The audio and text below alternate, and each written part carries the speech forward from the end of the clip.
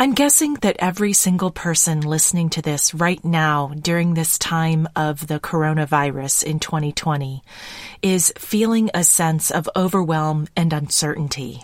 Those feelings are even more pronounced for anyone who has been ordered to stay at home and finds themselves living 24/7 with people who we otherwise might only interact with on a consistent but not constant basis.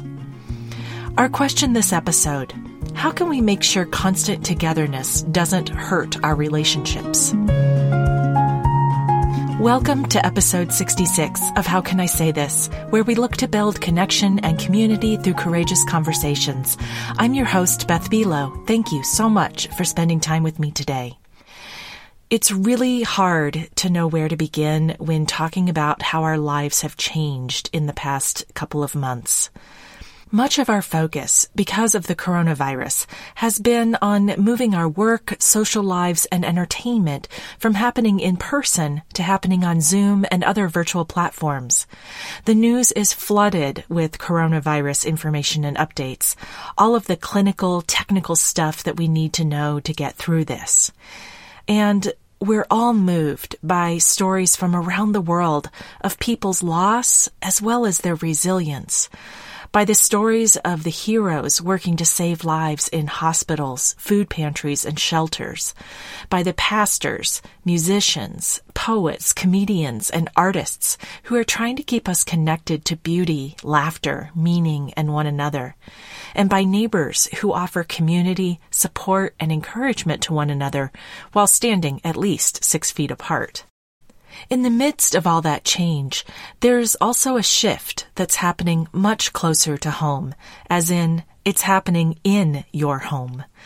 With many communities, states, and even countries operating under a shelter-in-place order, we find ourselves in constant company with other people.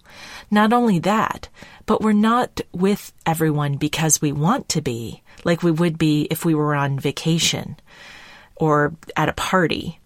In this case, we have little choice in the matter. And while these are people we've chosen to live with, whether that's family or roommates, we didn't expect to be in one another's presence, basically 24/7. Part of what makes cohabitation work in normal circumstances is that we're not all together all the time, and we're certainly not only with each other all the time.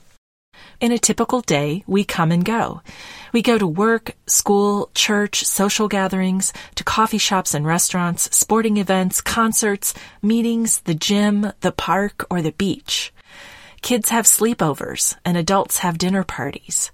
We spend time together and apart, do things alone and with other people, and the variety of interactions keep us emotionally balanced and appreciative of the people that we share a home with. As I thought about this, I was thinking about something that has happened to my husband and me frequently and might have happened to you too, and it's kind of a strange phenomenon. Let's say you and your partner, you love each other. You both work a lot, and spending time alone, just the two of you, is something that you treasure. So you go on vacation thinking, wow, we'll have all this time together and we'll have a chance to really connect. But a few days into it, you start getting a little snippy with one another. Little things start to bug you. Your patience grows thin. And before you know it, tensions are thick. And one of you is staying in your room while the other is off to explore the city. I share this to bring home the point that while we love being with the people we love, there is such a thing as too much togetherness. And that's what many people are experiencing right now. The vacation story doesn't even capture the challenging twist on the situation because a vacation is supposed to be a time of relaxation and unwinding. Togetherness, right now in the context of a shelter-in-place or quarantine order, is a time of enormous tension and uncertainty. We're worried about our health, our loved ones, our jobs, our neighbors, small business owners, healthcare workers, the economy, and vulnerable people. And this new normal means we have to be even more mindful of how we communicate and be with one another. When I first started thinking about this post, I had about a half dozen tips in mind to share, and I was going to take a rather practical approach. And I can still see sharing those very specific tips another time very soon. But when I stepped away from the computer for a little while and took a break from writing, I realized that today, there's only a need for me to offer one simple mantra that I hope will support you when you're struggling or tired or annoyed. And that is space and grace. It was maybe 10 years ago when I first put those two words together as a personal mantra to call upon when I was feeling overwhelmed or lost as I worked to get my business off the ground. I felt like the words were an invitation to a way of being that reminded me to be patient with the process and be compassionate with myself. And now I hear those two words in a new light. Here's how I'm using them today and how I hope that you might find them useful. Space, of course, can mean the obvious of staying 6 feet or more apart from other people. And it doesn't matter if you're sharing 600 square feet or 6,000 square feet with others. Physical space doesn't necessarily mean that you have emotional space. There are a lot of emotions happening right now, and we need space to process them. We need space to grieve. We need space to create. We need moments of solitude, some of us more than others, to be able to be alone without everyone else thinking that we're mad or upset or depressed. And even as I say that, so what if you are mad or upset or depressed? We need space to feel everything that we feel. I was recently on a Zoom call with some colleagues, and to open it up, the person who got us together asked a question. They said, "What's a thorn in your side and what's a ray of light?" And when it got to my turn, I said, sometimes the thorn in my side is trying to come up with a ray of light. Sometimes the feeling of I have to be optimistic. I have to see the bright side. I have to, put on a happy face or whatever it is. That can get kind of frustrating and exhausting. And so while I appreciated that they were asking for both the thorn in the side and the ray of light, it was a moment for me to just acknowledge that sometimes feeling optimistic, and especially as a coach, we're called on to be positive, to encourage other people and lift things up. Sometimes the pressure of that is a little intense, and it can keep us from really feeling what we honestly feel. And sometimes that feeling is despair or upset or depression.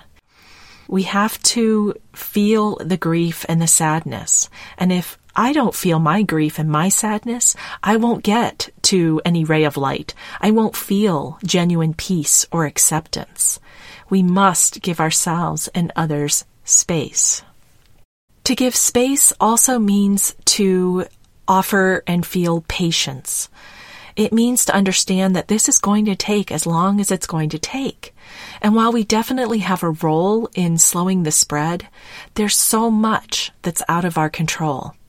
We add to the stress already inherent in the situation when we become impatient with ourselves and those around us. Allowing space in conversation in the form of silence and taking a breath before we speak can go a long way to diffusing tension and helping us self-manage when someone says or does something that activates us or pushes our buttons. If you find frustration building up inside you, that's the time to take the power of the pause, to just take a moment, 3 or 4 seconds before you respond to the other person. Take a breath, 2 seconds in and 2 seconds out. Ask yourself, what would it mean to respond with space and grace here? What would create more space in this moment? Do we need to take a break? Do we need to go into our separate corners so we can cool off? How can I slow myself down enough that I can think more clearly? Do what you can to create a space that allows for people to express themselves openly and honestly. My husband and I have had some wonderful conversations over the past few weeks, sharing exactly what we are feeling about what's going on in the world. We spoke aloud our fears and our concerns. It's really powerful to do that. When we keep it to ourselves, it just becomes so big and it can feel like we're so alone. So even just talking about that with one other person and saying it out loud has tremendous power. And we talked about not just our fears, but where we felt hope and what we hoped would happen when life returned with some sense of normalcy. It's so important to be able to say things that we might not normally say out loud and trust that what we share will not just be held in confidence, but it won't be judged or corrected. We've tried to give each other lots of space to do our own thing while still taking care of one another. My husband and I were both introverts, so we've always been really good about being alone together.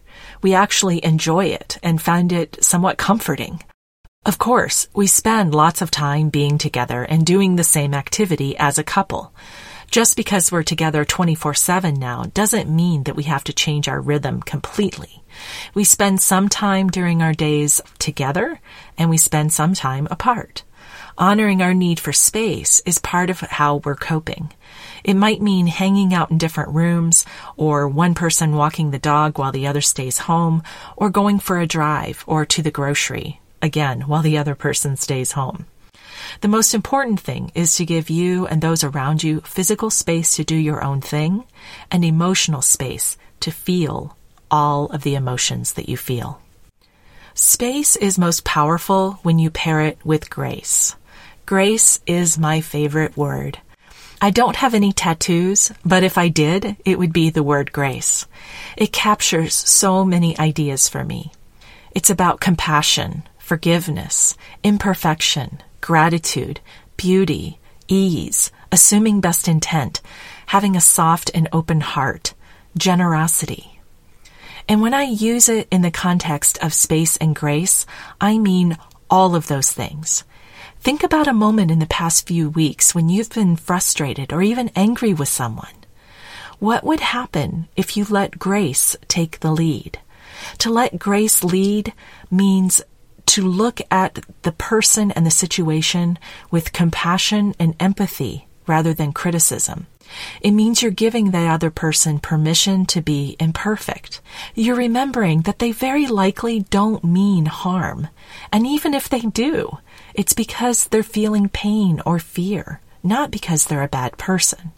If you look at them through the lens of grace, you can see that they are doing their best, even when they mess up, or if we think they're failing us somehow. We remember that they're having a hard time too, that they are feeling impatient and anxious, just like we are. To treat someone else with grace means to acknowledge and see their humanity. Leading with grace also helps us to see that tension doesn't have to escalate. We don't have to have a strong reaction every time something doesn't go the way we want or someone doesn't do what we want. We can take a breath, give it some space, and decide that we don't need to get upset. If someone yells at us, we don't need to yell back. We have a choice, and space and grace helps us to see that. Being able to see others with the eyes of grace requires that we see ourselves in that same way. We must be able to be compassionate and forgiving of ourselves. For me, that's shown up as saying, I give myself permission to, when it comes to certain behaviors and feelings. I give myself permission to feel overwhelmed, to feel frustrated, to watch a little bit too much TV, or to play too many rounds of mini crossword puzzles on the New York Times app, or to eat pancakes for lunch, or take a nap at 11 a.m., or even to feel sadness or self-pity.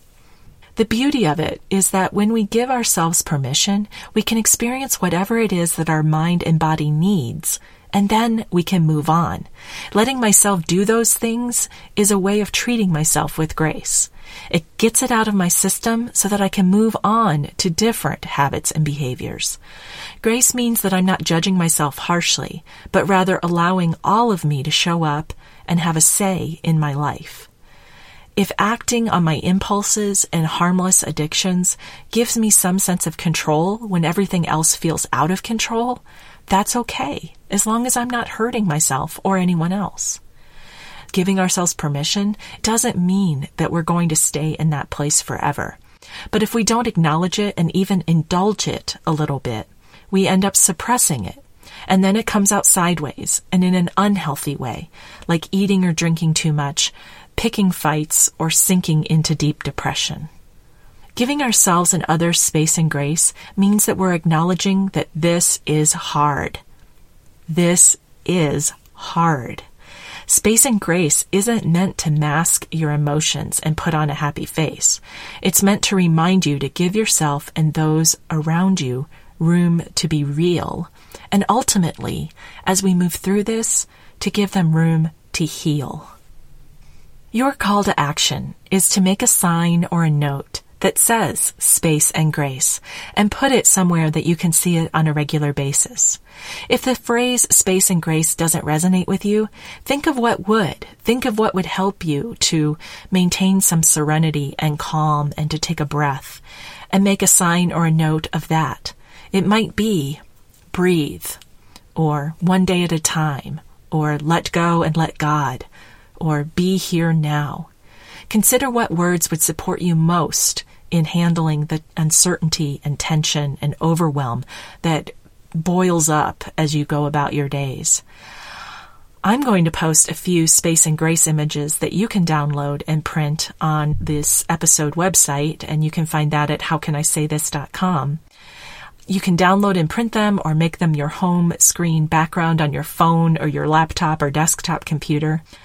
The objective is not just for ourselves, but let's share it. Let's try to spread the word and support each other by taking a selfie of you with your sign, or if you wish, just sharing an image of your sign. Use the hashtag Space and Grace when you share, even if you end up using a different phrase. That way I can find it and I can help others to find it. I'd love to see your signs on Facebook and Instagram, Twitter, and even LinkedIn.